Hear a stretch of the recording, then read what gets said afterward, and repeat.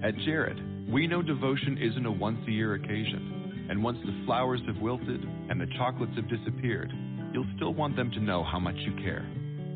Dare to give a gift that lasts this Valentine's Day with our incredible selection of jewelry. From delicate rose gold to bold black diamonds, Jared has hundreds of pieces under $299 and exclusive collections you won't find anywhere else. Shop online or find a store near you at jared.com and dare to be devoted. Blog Talk Radio. Hey everyone, and welcome to another episode of Syracuse Sports Make Me Drink here on the Tri-News and Absolute Magician Podcast Network. I'm your host, as always, John Casillo, and with me today, Dan Lyons and special guest Lisa Nelson. Hey kids. How's it going, everyone? Super. Lisa, you get to be the first female in the John-led era of the podcast. I like it. So thanks for breaking down the barriers. Thank you very much for having me. One day we'll be building a statue of Lisa because of this crowning achievement. Just make sure to do it while I'm still alive, because that seems to be what everybody likes. That's the only way you can enjoy it, apparently.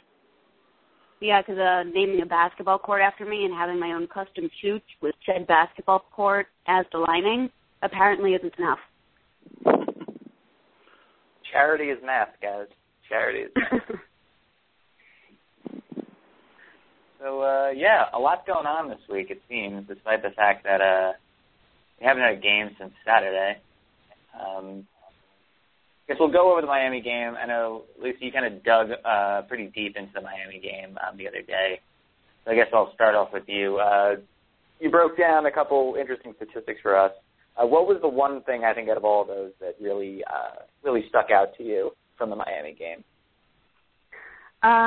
Well, on the Syracuse end, it had to be the free throws attempted, especially with Grant. I mentioned in the post earlier that Grant had an ungodly amount of free throw attempts. I mean, the kid averages less than 6, and he doubled it. He absolutely doubled it, and it ended up being a key in the game, and a lot of times I think we forget that not only does the free throws that you are up against, not only is that meaning that you're getting to the line, but it means that the other team is racking up fouls. So if Grant is getting to the line, I don't know, 3 or 4 times in the first few minutes of the game, that's 3 or 4 fouls on Miami already. And granted, you're not necessarily in the bonus or the double bonus at that stage, but a couple fouls on certain people that early will really serve to help Syracuse later on in tight games or down the stretch when you need someone to foul out, or you need Miami or whatever team to play a little bit less aggressively because they're playing with too many fouls. And it's key not only for the points that you're scoring, but also for the way that people are playing at the end of the games in tight situations like that. But as for the Miami end of it, I mean, their three-point shooting was ridiculous. They shot just under 53% from 3, and we've said all the time that a way to beat the zone is to really nail some threes, and they did.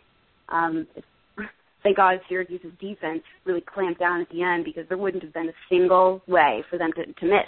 I think at one point, Miami, I can't remember which player it was, but there was a Miami player who was trying to throw an alley-oop. I'm convinced they were trying to throw an alley-oop and the ball just went in. Those are things that you just they couldn't miss. And thank God that Syracuse was able to slow it down enough and do enough on defense to prevent them from getting enough shots off. Dan, I actually think the Grant getting to the line point could end up being really big this weekend, because the two guys who, at least I'm most worried about, are obviously Jabari Parker and Rodney Hood, and Durant's going to draw one of those two guys on defense, assuming Duke plays mostly man, but they've been playing a lot of zone this year. So if Miami was playing zone, which is generally harder to rack up fouls against or draw that many fouls against than a man defense. So if Grant can get to the line and put a little bit of foul trouble on Parker or Hood, that'll be really big this weekend. Not to overshadow the Wake game coming up tomorrow, but I think most of us maybe we're looking a little ahead to Duke, because it should be a fun one. And I mean, Gayas, to follow up your guys' points. I mean, Syracuse only committed 11 fouls on the game, and as a result, Miami only attempted 11 free throws. The starters for Miami were only 2 for 6 from the line, which to me, I think, committing 11 fouls, isn't that bad to begin with, but to only have 11 free throw attempts as a result is even better. I think the real big difference for me was rebounding. I think that's really what kept us in the game when things seemed like they were getting a little out of hand, and then kind of what helped us seal the deal. We had 39 rebounds in the game to just 24 for Miami, and 14 of them were on the offensive end, which I know we've said this a couple times now this season. Like, offensive end, rebounds, we're just getting a hell of a lot more than normal, and most of that's attributable to Jeremy Grant. C.J. Fair was also really active on the boards as well, and Raheem Christmas was when he was in. So for me, I guess those two factors in particular are really glaring, and if we can repeat things like that against most teams, I'd say we have a pretty decent shot at winning. I'd like to think so, but the rebounding is definitely something that Syracuse has been traditionally not so good at. Of course, you can cite rebounding out of the zone is always hard, and that's all well and good, but you know that going in, so I feel like at a certain point in time you should either figure it out or try a little harder. And I've got to credit Ikita's attempts on there. He was really killing it on the boards against Miami, and it's nice to see that, especially when Coleman's out. Not necessarily that he, was a significant contributor on the rebounding end, but for Bai to understand that we need a little bit more from him, and for him to show up there, that's great, especially against a team like Miami. And he can be a guy where sometimes he just cannot grab a ball, so not just on offense, but even rebounding, he bats a lot around, so it was nice to see him more sure-handed on a lot of those loose balls and the boards. And we had 3 different players who racked up 3 or more offensive rebounds. I don't have the numbers to back this up, but I do feel like we've been rebounding better in league play somehow. Yeah, Miami's a pretty big team, too. They're not, I don't know how they are actually, rebounding-wise, but they're not, undersized by any means, so I think that's a pretty good sign. I can tell you how they are rebounding-wise, because that's what I do. Miami averages, or coming into the Syracuse game, they were averaging 35 rebounds a game, about 11 offensive and 24 on defense. So they were averaging right around what Syracuse normally averages, which is, 35 rebounds a game, but Syracuse was up a few and Miami was certainly down a few. So that seemed to be the difference. Well, I think, I think you are right, Lisa. I don't think it's going to be something we can replicate over and over again. But I think with an eye on our upcoming games, Wake isn't huge by any means, and Duke, I just think their defense in general, especially on the perimeter, is just ghastly. So I think for me, while we might not be able to keep it up over the long haul, I do see us being able to at least continue it for a few more games, and we'll jump back to Wake at some point. But I guess going into Duke a little bit, I don't know how much of the game last night you guys watched between Pitt and Duke, but Duke's scorers are frightening. And this is very much the team that we thought they were going to be, early in the season, rather than the kind of slumping one at the beginning of ACC play. So, Dan, what was, your biggest takeaway from that game, whether you watched the full thing, whether you're going off box score? I got to see I was watching the game here and there. I didn't get to sit down and, watch the whole thing through, but I caught most of the important, parts of it. It was just kind of weird to see Pitt, a team that, has been kind of playing within its own identity for a couple of years now, or for a while now. And Duke just went into the Pete, which is an incredibly tough place to play, and totally seemed to, especially in the second half, totally seemed to dictate exactly how the game was going to go. It wasn't usually Pitt is able to drag teams down in the mud with them, and this year, or yesterday rather, Duke just kind of played their game and took it right to Pitt. So it was, it was definitely a little nerve-wracking knowing that Duke's coming up on the schedule, but they haven't been consistent this year. So, it's not like we didn't know they weren't talented before last night. So it is what it is. Doesn't make me any really more or less worried. It just, maybe I would have rather had them coming in playing, being more cold, but maybe this helps, refocus the team if they watched that game last night. Duke's good, so no real new information. It was a little bit startling to see how well they handled Pitt down the stretch, though, because that game was really never in doubt once Duke took control at in the middle of the second half.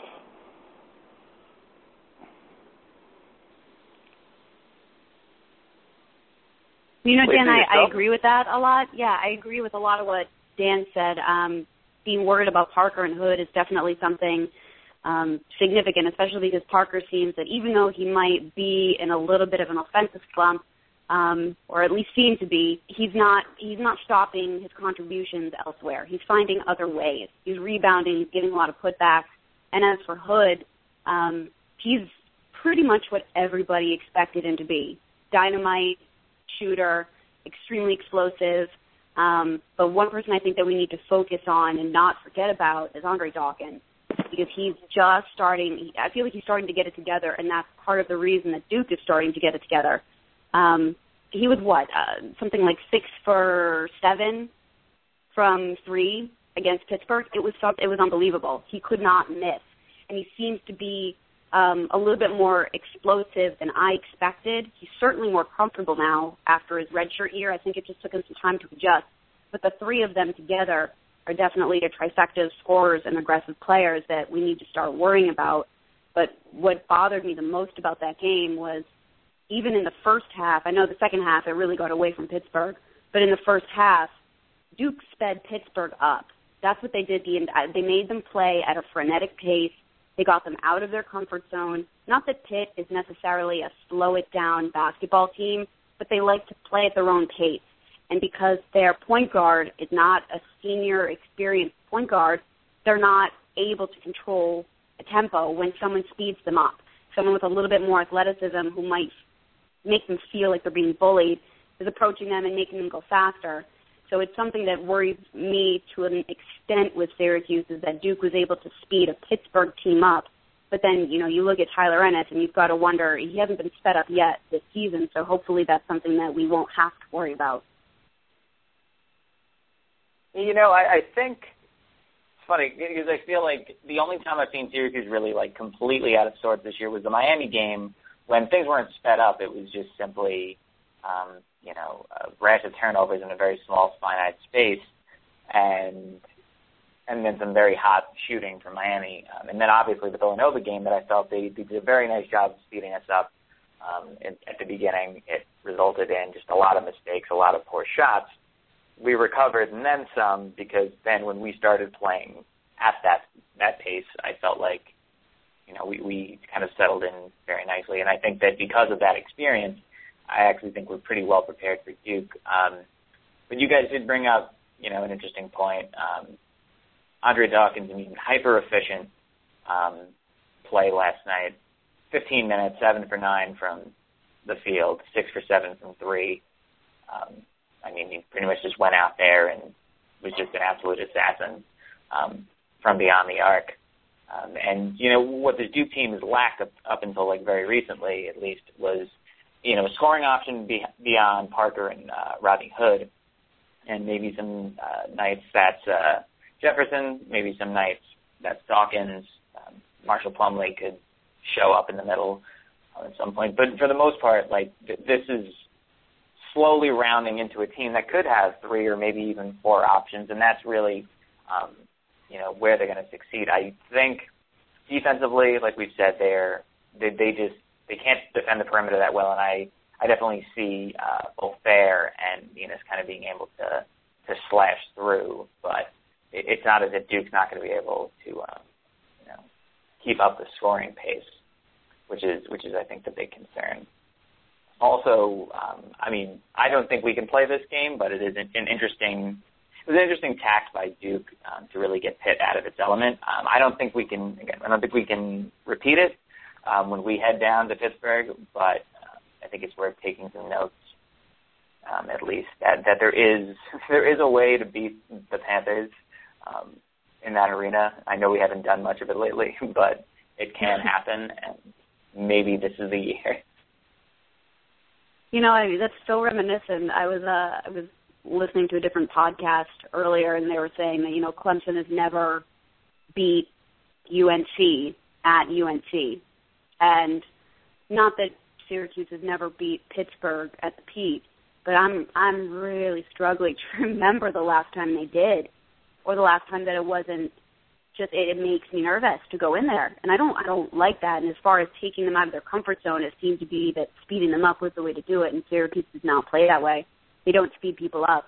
Whether that's good or bad, Tyler Ennis pushes the pedal when he needs to, but that's not his nature. It's not like they'd be comfortable playing at that pace the entire game. So unless we can find another way, speaking, weeks ahead at this point, I guess, but unless we can find another way to control the pace in a way that makes Pittsburgh uncomfortable, aside from speeding it up, I don't know if that's going to be the way to do it. But speaking of the Duke game specifically, and, you were talking about Plumlee might show up at a certain point. He started to for like a game or something, but I don't see him making a significant impact. He's a little bit too much of a shrieking violet, and between Cook and Suleiman, they don't need Plumlee there as much, if for no other reason than to just be imposing. Cook and Suleiman are extremely good distributors. The rest of the team, not so much, but Cook and Suleiman are extremely good distributors, and they know when Plumlee's open and when he's not, or when he's able to catch the ball and when he's not. They've got pretty good vision with that, and they haven't been passing to him a lot just because it's not his game. But that's why, like you were saying, the other three guys, Dawkins, Parker, and Hood, have been shooting lights out because they've been getting good looks from their distributors.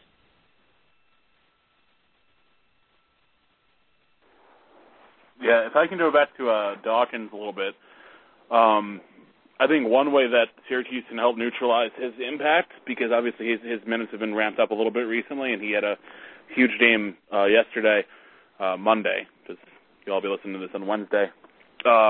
He's had a lot of trouble on defense, so if he starts letting Ennis into the lane or doesn't get over on Cooney, if we can store and make Dawkins work on that end of the tour, I think Krzyzewski will be a little more reluctant to put him out there for all that much time. So I think that's the guy that I'm sure Boeheim will be looking to go after because he has had major struggles on defense.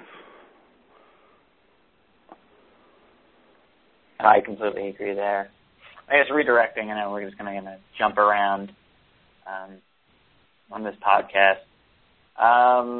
Bracketology. Not that we're counting our chickens or anything, but people are definitely, projecting a lot of things already, and Syracuse has been firmly in that, East bracket, playing through Buffalo and Madison Square Garden potentially, with Arizona kind of on the west line as the number one seed overall.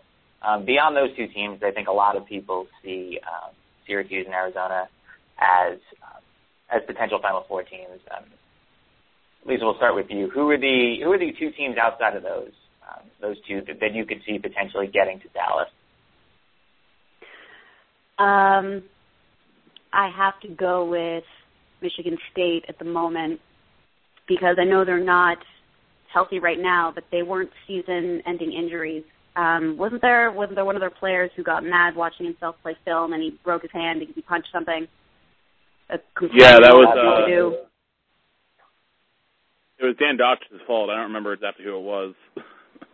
Yeah, and it was something completely mature that you would absolutely expect from college kids. So they're not season-ending injuries though. So presuming that they're able to recover and have their entire roster by the time the tournament rolls around, Tom Izzo is just too good of a coach. I'm sorry. He gets that team ready. He gets them to peak every single time they're in the tournament, and they just roll. They roll through everyone. They roll over everyone. And it's not necessarily a function of how good Michigan State is relative to the rest of the field. I do think a lot of that has to do with just the way that Tom Izzo coaches his kids.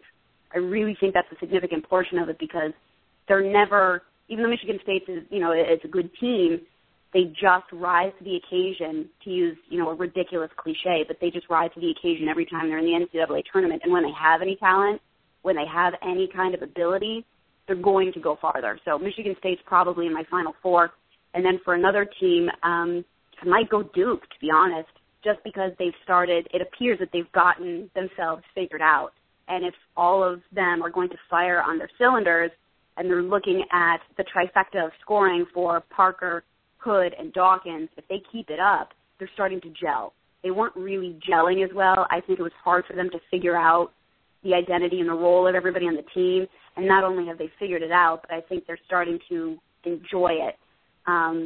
Between Cook and Suleiman being the distributors, but also being the explosive small guys, relatively small, who can drive, they like to do that and then dish out a lot. And they're dishing out to guys who can shoot, and that's fun for them because it's a surprise, it's a fun play. It ends up being on a highlight reel, and they've enjoyed it, and they've started to figure themselves out. So when a team starts and come together at this point in the year, they don't normally slump after that. And that's why I think Duke's going to go a little bit farther. Dan, yourself? I also like the Michigan State pick. Izzo just does so many great things in the tournament, even when he doesn't have a top team, that this year his team is, coming into the season, everyone thought they'd be in the top 3 or so, and they've stumbled a couple times. They're actually having some trouble with Iowa here down the stretch, but it looks like they're going to pull it out. I just don't tend to bet against Izzo when he has a really good team. Kansas is going to be terrifying by the end of the year. I'd be so worried if we had to face them after a full season of their freshmen getting, used to the college game. There's so many teams that look good from week to week. Obviously, I've said on Twitter, I think the last team I want to face in the tournament, obviously I don't know if they're a Final Four team, probably not, but I just wouldn't want to face them as Creighton. They're exactly that. Please, God, no. They're so scary. I have nightmares of Doug McDermott just parking on the foul line and hitting 18-foot jumpers for days, and then we try to double down on him or bear down on him, and then Radji's just hanging out on the perimeter. It's just foul line. I don't know. I'm not worried about the foul line. When he's going to just go off from half court, he's just going to have it all night long. That's all he's going to do. Or that. Nightmares. It just seems like that's a team that has just the offensive weapons to really do the things they need to do against the zone if they drew it up well. On defense, I think they'd struggle against us, but that 3-point shooting on that team is crazy. And then Florida looks really good. They've kind of snuck their way up to number 3 in the country, which I didn't realize until I just opened it up. And another one of those teams that Donovan gets them to the deep in the tournament almost every year, it feels like. So they're another one that has kind of crept up here, and Prather's just playing unbelievable basketball. So I think there's a lot of teams, though. Anyone that's in the top 15 right now, aside from maybe Cincinnati, I think is a legitimate contender to make it to Dallas. I think there's a lot of, outside of Syracuse and Arizona, obviously, there are a lot of teams that could really do some damage. And over the past 7 years or so, we've had one team repeat from the Final Four the previous year. I'm hoping that's Syracuse, but if it's not, I think it's Michigan. Michigan seems to be clicking like a lot of people thought they would be at the beginning of the season, and they've really kind of rounded into form. And I actually like them a lot better than I do Michigan State, even healthy. I think we hit the nail on the head with Duke. I think they're gaining steam, and whether they win the ACC or not on the tournament, I don't really think that's going to matter. I think if they can play themselves and should be able to play themselves into a top 2 seed, I think that'll set them up nicely. I'm really concerned about a lot of the teams currently sitting on those projected 4 lines right now. Duke's kind of there, but I know they're going to move up. Creighton's hanging around that 4 seed spot. If San Diego State drops a game or 2, maybe they are in that 4 seed spot, and I don't like that at all because they're a very good rebounding and very good defensive team. Who else have I seen there? I've seen Kentucky there. I don't want to face them. Louisville, same deal. Not to say, this is typical sky is falling Syracuse fan who spent the first 2 years at SU not making the tournament. So this is kind of where I come from when it comes to these things. But I do, not that I think we are going to lose those games, but I do see a lot of either problematic matchups or, tougher than normal for a 4 seed matchups. I think Dan was saying earlier, top 15, 16 teams, there's a lot of potential for for some Final Four trips. I think the problem is outside of the top probably 2 or 3, I think everyone's like fairly evenly matched, and that can become a problem for 1 seed when, you know, in the Sweet 16 they're facing somebody that could have conceivably been a 2 seed if the cards had fallen just a bit differently. I do think, though, that what should be home court advantage in Buffalo and Madison Square Garden, at least, does us some favors against the right teams. If that team is Connecticut or that team is Michigan or another, you know, alumni base that has a pretty solid New York City showing, then maybe it's a different story. But if we can luck into, you know, like a Western school or a further Midwest school like Great Plains School in that spot, I think we'd actually we'd see a very, very sizable advantage. But I know I'm definitely getting ahead of myself there. That's all right. That's the name of the game. We like to do that. I'm okay with that. I'll take Villanova again if they want to come play. Yeah, right. I don't know if, though. I think they might want to avoid us. And UConn's been. I was afraid of them in the beginning of the year, and they've been kind of up and down just a little bit, and a couple of their players have just not been doing as well recently. While I was worried about them in the beginning of the year, I'll take UConn. I'll take UConn right now, just for the sheer excitement of the fact that when we beat them, they're going to be so defeated. It would be amazing. I felt the same way. I actually was at one of their really early games in Maryland, and like Napier and Boatwright, you know, they're good, but then there are nights where they just get nothing from anyone else, and they're just not good. Like exactly. On any given night, UConn's like a pretty good team or an awful team. And I could see the zone just like I could see Napier going for 25 and then ending up with like 60 total points. And that's what's unfortunate, because last season when Syracuse played UConn, I actually went to that game. They only played once in Connecticut, and I went to the game by myself, might I add, because I am a super fan. And I was utterly appalled at how Syracuse just could not contain Baz and Boat. By the way, that's what they're called now. They could not contain the two of them at all. And it's not like they were brand new players. They knew how to go against them, and for whatever reason, it just didn't work. And I kind of, you know, I wouldn't mind getting another shot at them. Not that I have any say in who plays who or how teams are prepared or how we would play against them, because it's certainly not my ass on the court. But I would love to get another chance at the two of them. I'd just like to say UConn one more time before the American Athletic Conference disadvantage starts ramping up, because I do think you're going to see that in that program in particular, as they kind of, you know, shift from being in the premier conference in college basketball to being in what's essentially an also ran mid-major. That could potentially, I love that. You know, that's phenomenal.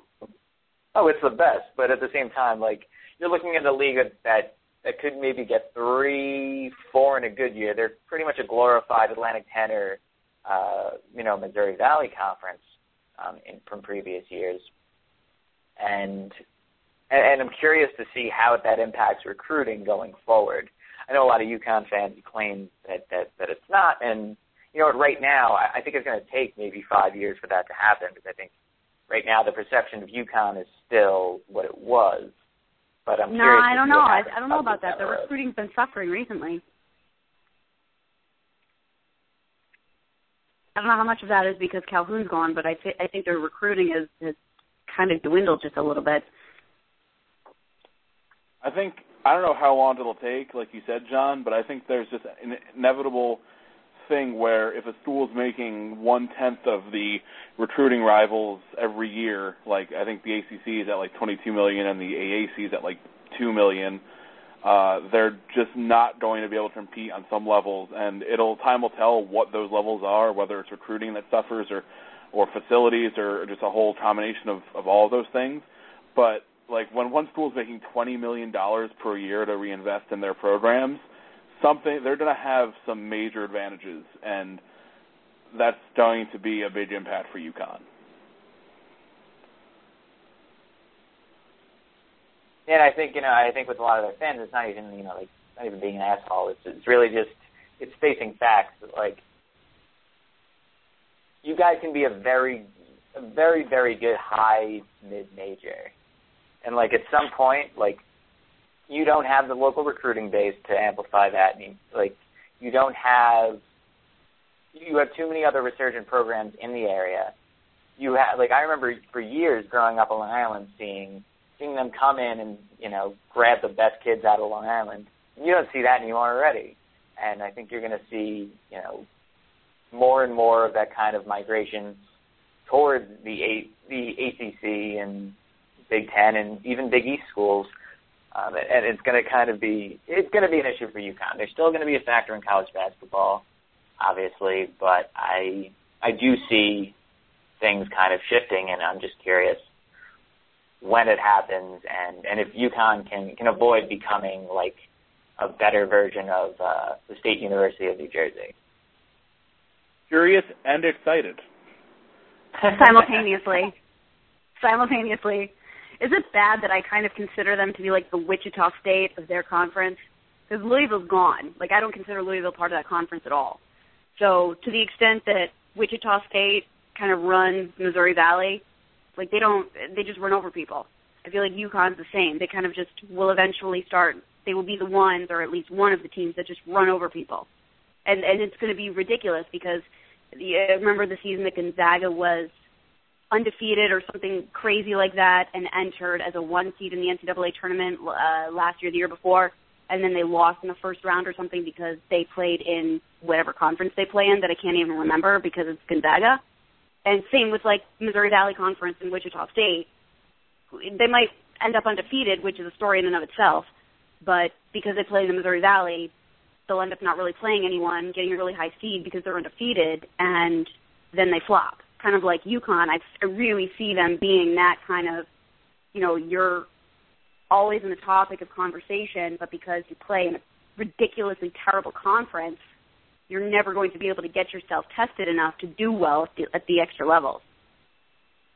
Yeah, I see them getting a little bit of a step up from that because you know what? Right now, I think they've had a head start on schools like Temple and Memphis as far as being a high major, and I think you're going to see kind of UConn go down a little bit, Temple and Memphis in particular come up a little bit, and then obviously Cincinnati can still, you know, recruit really well, picking up the scraps from Ohio State and some of the other schools in the Midwest.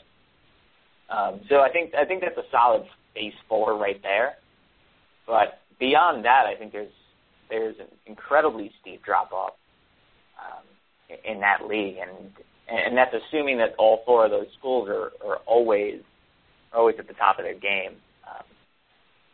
So I do want to see what happens there if there was a course correction, if we see Cincinnati and UConn sort of fall down to those two schools, or whether it ends up being a tiered system of, you know, UConn and Cincinnati, then Memphis and Temple, and then like a mix of some other schools in there. I mean, SMU is definitely improving quite a bit. Houston's been improving quite a bit. ECU is actually making some noise on the recruiting trail because there's a lot of talent down in the Carolinas, and you know they're not all going to end up at UNC and Duke. Why can't you let me throw shade, John? I just wanted to throw some shade on UConn. You're totally bursting my bubble. We throw plenty of shade. I just also like to throw some realism in there. All right, I suppose it's allowed. Plus, I mean, the ECU Pirates are the favorite, like, mid-major school of this blog since Dan and I. There was a while where we talked about ECU every week for no reason. I don't know. I think Georgetown's creeping up on that UConn, on that mid-major-ness with UConn. Oh, Georgetown's is bad. It's not good. They're awful. It's really unfortunate in the best possible way. I mean, when you start Nate Lubitz for like 4 years, something has to give. Like, you can't keep on starting Lubitz for years and expect to eventually something's going to be like, like John said, it's going to be a course correction where the basketball jobs are going to be like, this guy is still starting. He's going to run forever. Yeah, does he, how many points does he have in his career? Like 20? He's been maybe there on a good day. Oh, you know what, God. to be honest, the first time I saw him play, I was like, wait, what is this Notre Dame guy doing on Georgetown? the big oafy white guy is playing for Georgetown? Isn't that Notre Dame's MO? I was so confused. And then I saw that they just cloned Luke Harangody into Jack Cooley and did, so obviously they didn't have room for Nate Lubick. But I was like, wait a minute, what is this Notre Dame guy doing on a completely different roster? It just doesn't make sense. And yes, he started for the last, the better part of a decade.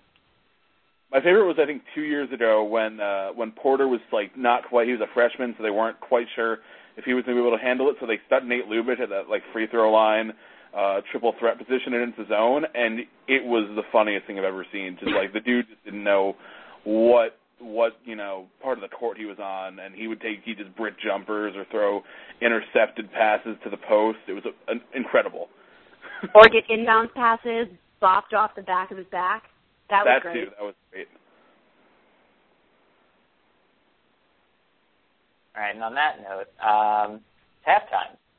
So that means we're talking about booze. Lisa, you're the rookie. What did you drink last week?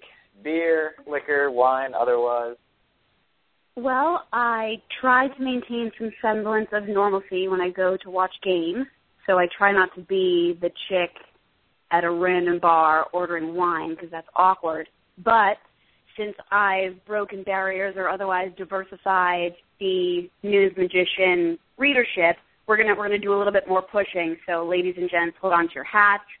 I know you guys like to talk about beer, and that'll be great. So we're going to talk about wine over here, and we're going to do that for the gentlemen who have women in their lives that they need to impress or women that they want to surprise. We're going to give them the inside scoop on some wine, especially because I happen to like wine from your neck of the woods, John, so you might be able to speak to some of it. For those who like red wine, I am your gal, and for those who like white wine, you have terrible taste. So the wine that I was actually drinking this week was a Dave Matthews wine. How many of us knew that Dave Matthews had a wine? Seeing no hands, I will continue. It's called the Dreaming Tree. It's the brand of wine that Dave Matthews created with one of his other friends, and they only have a couple kinds out, but my favorite is Crush. As in, yes, it's really kind of ridiculous. Dreaming Tree and Crush are names of his albums and his songs. But it's a red blend, and it's pretty cheap. It's not that expensive for a bottle of wine. It's $15 a bottle, and it's really good. It's probably one of my top 5 favorite wines, and it is from Northern Cali, which gives phenomenal red wines. So if you're trying to impress your girl without spending an arm and a leg, pick yourself up some Dreaming Tree wine, go for Crush, and if you want to go straight up for a non-blend, because that's a blend, you can go for the Sean Miner Pinot Noir, which is also incredibly smooth. It's got a lot of floral hints in it, which are delicious for wine, because normally they make you feel like you're chewing on cotton balls. And it's not the case with these 2 wines. They're incredibly refreshing. They're easy to drink, which is nice, so you can liquor your ladies up with more than one glass, and I highly recommend the 2 of them.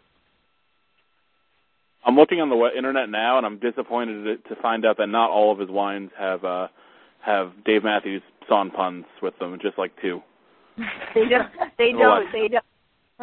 Isn't that the only reason you would have a winery if you were any sort of celebrity? I just feel, personally, my entire repertoire would right now be Syracuse-related puns for wines. I just feel like if you're Dave Matthews. I think Dave was trying to be. I think he's trying to be a little bit more legitimate. So he wants you to have the familiarity of knowing that it's his wine, but he's like, oh, I'm better than that. I'm going to actually name it what it is, like Cabernet. No, Dave, just stick with what you're good at. There's so many possibilities there. I'm so disappointed. Not that I was a big Dave fan to begin with, but more that in general. I hold everyone to a high standard when it comes to puns, and to see him not take full advantage is just such a missed opportunity. He's South African. He can't help it. That's fair. But thank you for classing up the podcast, Lisa. I mean, not that we drink, water-flavored swill around here either. You don't. I've heard that you drink remarkable beer. I just have no idea. I have nothing to gauge it against, so I'm taking your word for it. Well, I do drink, this is just a typical asshole beer snob comment. I do drink, $28 bottles of beer. So. Really? Yeah. This is not to upset the fans of water-flavored swill out there that are listening to the podcast. Yeah, I'm sure there's you guys don't talk about it. No, I've drank. If I'm in a situation where I want to be drinking all night and drinking beer, then I'm drinking PBR. I mean, still not Natty Light, and I'm never going near that stuff again after sophomore year at FU. But for the most part, I'm not going to drink things like PBR and, well, hopefully not Corona. Usually, if you can find Corona around here, you can find Pacifico, which is the much preferred alternative. They don't have Pacifico on the East Coast, I don't think, do they? Dan? I don't think I've ever seen it. It's so good. As so good. Who likes wine, I like Corona. So if you are insulting the Corona taste, I need to know what's better than that. I hate Corona. I think if you can't drink something without a lime in it, then there's a severe issue with the no fruit in beer. You're not supposed to put fruit in beer. That whole thing is just marketing. But I just find that I can't enjoy any bit of a Corona without a lime. But Pacifico, I can drink no problem without a lime. That's good to know. Just my own personal preference. Dan, what did you drink? Kind of a boring week. A couple of these in a row now, so I apologize to everyone. I was drinking. I went out with my dad last night. I was drinking Smithwick's, which I do occasionally. Just as the bar was kind of limited in options. Still drinking a lot more local stuff. Half Full Brewery, Two Roads Brewery, some good locals. I'm definitely getting out to the city this weekend for the Duke game. So if you're going to be at the, you are? Yes. We need to figure out who else is going. Yeah, I think we're already at a big thing at Social on 48th and 8th. So I think there'll be a good amount of Chiefs fans there. I know they're doing a big thing for the Duke game. So excited for that, and they have a very good selection. So I'll hopefully have more to report on next week. Well, fair enough. I greatly look forward to it. A couple of my choices here. Grabbed a Hopulent IPA from Epic Brewing the other day. Walked down to Venice Beach and back. It was a nice 7-mile walk down in the polar vortex, Santa Monica, where it's 65 degrees right now. I feel so bad for you. Yeah, I know. I posted a really mocking photo on Facebook. My fingers didn't warm up until about 15 minutes ago. Just going to point that out. You can take your warm weather and, shove it. Yeah, well, there's a reason I moved here. Some other choices, Stone's Double Bastard Ale. If you like Arrogant Bastard, this is a more aggressive version of that. Also had, for the first time, Kentucky Breakfast Stout. For those who are familiar with Founder's Breakfast Stout, this is an even better version of that with Kentucky bourbon. Interesting. Who brews that? Wait, how does that work? Is there bourbon in your beer, or do you drink it at breakfast? I'm very confused. Well, it's bourbon aged. So what they do is they brew the beer and then usually age it in bourbon barrels. So does it have a higher alcohol content? Oh, yes. Oh, okay. Well, that's exciting. Yeah, and those have the nice bourbon smokiness to them. You get that nice kind of bourbon taste at the end. It's 11% alcohol, so definitely a pretty solid selection if you're not planning on driving immediately afterwards. You should never drive immediately afterwards. That's what Uber is for. Shameless plug, Uber. I live in a city that is not public transportation or Uber centric. Los Angeles is all about driving yourself to and from everything. So you always have to take that into consideration. But moving on. I think we've covered off on all the booze for now. I know I'll take a look at Dave Matthews' wine and see if it's anything worth snagging the next time I'm at the store. Just reading it does not tell you whether it's worth it. You just need to give it a shot. And for $15 a bottle, it's really not going to be a huge waste. Just going to point that out. I don't buy anything on it. Like I do some extensive reviews. It's usually reading 5 to 7 websites to figure out whether I want the beverage or not. Oh, please. Ain't nobody got time for that.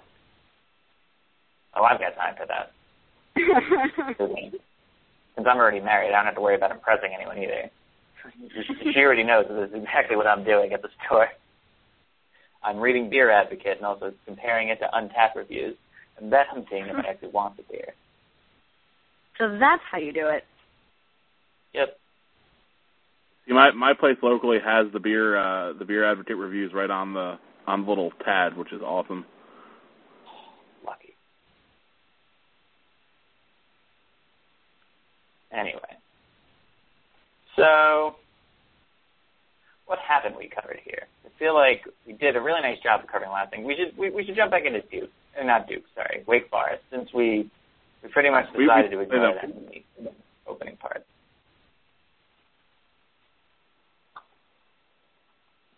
So we get another late tip-off tomorrow/today, since everyone will be listening on Wednesday, which is awesome, except for the fact that it's on ESPN3. So most of us won't be watching, myself included.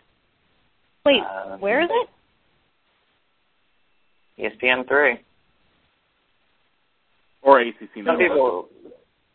Some people will get it, like, on their local broadcast, but there's a lot you have to have, plenty of like, people a computer to watch it. Usually, so if your area is picked up by the RSN, you should be able to. I know, like Sean tweeted out earlier today, a list of all the places it can be found. Oh, right. Well, for those of us who are similar to Sean and haven't had cable in the last 7 years, when something is on ESPN3, it guarantees that I can watch it, so I'm okay with it. That's a plus. I didn't look at the list to see if I could watch it. There's some potential for it, I guess, but since it's my wife's birthday tomorrow, I will be out to dinner. Well, happy birthday to the wife. Yep. We're old. 26. John?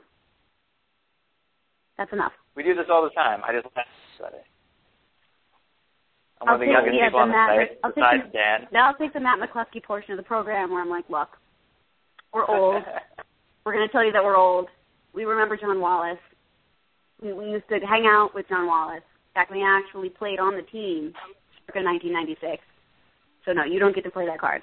No old cards for you. That's fair. I'm older than Dan, so there's nothing youngest person around. Also fair. Having the occasional Andy Predler cameo. I think I am the youngest one, and I've been so for like 4 years now. The addition of myself has probably not helped the age bracket. Totally fine. I don't think age is A, a number, and B, I don't think it has any impact on fandom. Accurate statement, Philip. Unless you're one of the people that are emailing Syracuse.com saying that having new football jerseys makes you not a classy program. Why do people watch football if everything about it pains you to death? Why? Leave it alone. Leave it to the rest of us who know how to be a fan. I don't know. I've asked myself that question many times. Well, the other question I think that we ask relatively frequently, at least recently, is when is this team finally going to lose in the scariest way imaginable? Because they've been starting off with such stellar records that for them to be undefeated going into a game like Wake Forest, it's a little bit scarier than I would have liked. There's a lot there's a little bit more riding on it than I would have anticipated.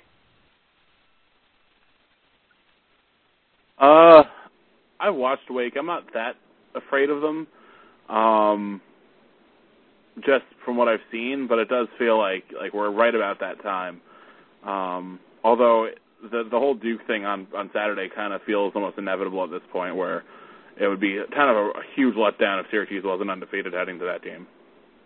Yeah, but then again, if they are headed into that game undefeated, you realize that if they beat Wake on, today, Wednesday, they'll be 20-0, and they will have been tied for the best start in school history. So heading into the Duke game, they will be tied for starting the season the best possible way they could, and they will face Duke at home with that on the line, with the potential to have the best start in Syracuse University basketball history. So in addition to the added pressure of being in a new conference, facing a powerhouse like Duke with a mammoth coach like Coach K, not only that, but let's add a little bit of pressure that if you win this game, you're going to have the best start in school history. I don't know. I need someone to pop the balloon. It's just a little bit too much pressure. Sorry, I just imagined Coach K as a mammoth. It's kind of fun. To me, the best start in school history thing doesn't matter. It doesn't, but it's just another addition. It's another storyline that people are going to harp on. It's another T-shirt that they're going to make. Oh, that I too. haven't had a T-shirt yet, of like a record T-shirt, which always annoys me. Like, why are you going to make a T-shirt when something hasn't even like we're not even at the end of the season? Don't make a 20-0 T-shirt like they did a couple of years ago. That's ridiculous. Yeah, so why would you make a 20-0 T-shirt? I mean, you're going to make a 21-0 T-shirt? like when does it end? It never ends, John. That's the answer. It never ends. I've actually been disappointed in the SU marketing machine lately. Like, I was expecting more T-shirts. Like, the Texas Bowl T-shirts sucked. There was only one design, first of all. And it was in blue. Yeah, really? Like, the Pinstripe Bowl one was in blue. And, like, I got that one because there was, like, 3 or 4 different ones. Like, this year, there was only one T-shirt, and it was bad. I just didn't even bother. I felt like we were all there. We did help send kids. We had they were our placeholders. We were all there. And those kids were rooting for Minnesota. They were not. There were 20 kids right that were rooting for Minnesota. They interviewed kids who were rooting for them. I know. I'm pretending it didn't happen. I wish, like, the kid, like, I wish he wrote an article on SB Nation. I would have commented underneath, "Who sent you to the game?" But that's not what it's about. It didn't matter who they rooted for at the end of the day. What's up, Ben? It would have been the most awful thing if someone just ripping on these kids for not rooting for the appropriate team to care about. That sounds like a very internet thing to do, though. Oh, it would have happened. It does, but it's like, don't you internet people have a soul? Don't rip on kids, please. Internet people don't have souls. We discussed this in the comments today. If you had to choose between rooting for Georgetown, if you were told if you don't root for Georgetown, kids and puppies will be harmed, the general consensus was, well, first question, who do the kids and puppies belong to? Because if it's Georgetown alums or students, oh well. Don't equate that, because I'm going to have to agree with all of them. Oh, I agree too. I was championing the cause. That's fantastic. No point in endorsing being a very good person on the internet, because there's a million people who will comment under said championing that you don't need to bother. This falls on deaf ears. Yep. You know what else apparently fell on deaf ears in recent events was Notre Dame's defense, because they decided to not show up against Wake Forest. They fell asleep. There was so much fun. They couldn't catch a pass to save their lives, and I don't think Wake Forest is that much better of a team, but for whatever reason, they were way more poised, mature. They looked older than they actually were, and they were able to draw a foul on almost every single drive. Almost every drive, they were able to draw a foul. And that it kind of worries me. Only not that the drives against Syracuse's zone are that common or that significant, because driving the zone, is pretty much a suicide mission for the most part. But it's hard to envision how it's going to play out against Syracuse when a team like Notre Dame, which is historically a relatively good team, cannot keep from fouling Wake Forest on the drive. I don't know what you guys saw if you watched Notre Dame and Wake Forest play, but I watched the Notre Dame game specifically because I wanted to watch Wake Forest against a team that I understood. And since I understand Notre Dame, Wake Forest worried me in those particular aspects, and especially the aside from the driving, but the catches in the paint are kind of starting to worry me, a la CJ Fair. So I don't know what you guys thought. Did you guys see the same thing? I only saw a bit of that game. I'm just more struck by how sloppy Notre Dame's been this year. I'm not awfully worried about Wake. They don't shoot particularly well. Teron Williams is really their only big. Not that this means that there won't be a guy who comes off the bench and hits like 6 threes, but they're not like that going to really load it up from outside. And I think if you just keep Cody Miller and McIntyre out of the lane, I think it's going to be a pretty. I don't know. I don't think it's a good matchup for Wake against Syracuse. I just don't think that they have that type of team. But everyone's been keeping it close with SU in the last couple of weeks, so I'm not expecting it to blow them out down there or anything. I don't know. I don't see it being a team that's going to knock us off when they have that bit of a talent deficit. Right. Like, if we can avoid fouls, they shoot reasonably well from the line. If we can avoid fouls, and, if they're going to go 5 for 17 or roundabouts from 3 every game, I don't really care. You can shoot 5 of 17 from 3 all you want. Like, I think that's well worth it just giving up on. But, Dan, you did hit on a good point, and that is Syracuse is not scoring lately. It's definitely a concern of mine, and it's starting to creep back into, the same territory as last year. We haven't scored more than 72 points since the Villanova game. We've only scored over 75 twice since, right before Christmas. So this isn't a high-scoring team by any means. We're continually plummeting down the, points per game rankings, which don't matter in the big scheme of things. But at the same time, I am worried about, a game like Wake, that they can score points if called upon. Duke can do the same thing. I do think that there are teams left on the schedule that can score on us, and we're going to have to rise to the occasion and score more than 65 to 68 points. And I think come the tournament, I think it's essential that we score more than 65 to 68 points, especially, with the new rules in play, that we're not going to see the same kind of bruising games that we saw in last year's tournament by any stretch. Thank God. Hopefully the team can start getting a little bit better on the break. I know that it's not the same team as last year, but our team this year just maybe not quite as many. I don't have the numbers in front of me. Not quite as many steals, it doesn't feel like, but they still turn teams over a lot. We just don't seem to have that speed or that gliding player like Carter Williams who's able to get up the floor. And we end up settling a lot for just running back into the half-court sets. If we just get a little bit more efficient on the fast break, I think it would make a ton of difference. And with that, I think we'll wrap up. I know the condescending British woman is going to start counting us out.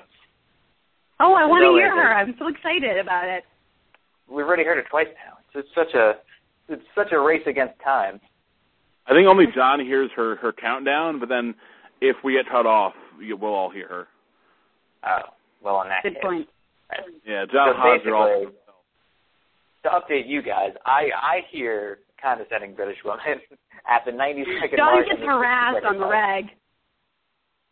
Yeah, pretty much. So anyway, I want to thank you guys for joining me tonight, especially you, Lisa. I know this isn't your typical gig, but it was great to have you on. Thank you for having me. And so, everyone, for Syracuse Sports Meet and Drink, here on the Troy Nunes and Absolute Magician Podcast Network, I'm John. That was Lisa and Dan. Go Orange.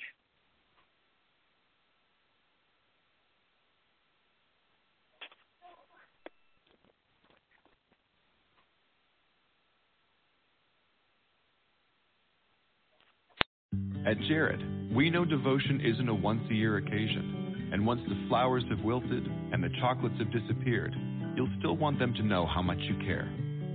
Dare to give a gift that lasts this Valentine's Day with our incredible selection of jewelry. From delicate rose gold to bold black diamonds, Jared has hundreds of pieces under $299 and exclusive collections you won't find anywhere else. Shop online or find a store near you at jared.com and dare to be devoted.